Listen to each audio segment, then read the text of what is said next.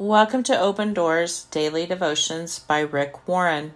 November 29th. The problem with procrastinating. All hard work brings a profit, but mere talk leads only to poverty. Proverbs 14. God wants you to act today.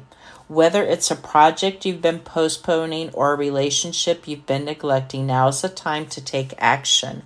No matter what the reason is for the delay, laziness, perfectionism, wounded pride, fear, or indecision, stop procrastinating and get to work.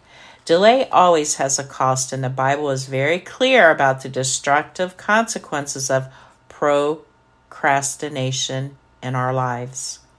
Procrastination wastes opportunities. God wants you to make the most of every opportunity, not some or even most, but every opportunity. When you procrastinate, life speeds by and you miss out on the options God is putting in front of you. There is a time limit on your life. Once you waste a day, you are never getting it back. Be a good steward of your life and make the most of every opportunity.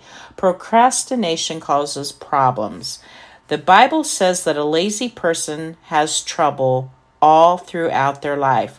What happens when you put off filling your car with gas? Even more tragic is when you postpone going to the doctor. Problems rarely take care of themselves. The longer you wait, the harder your life becomes. Procrastination leads to pain for others.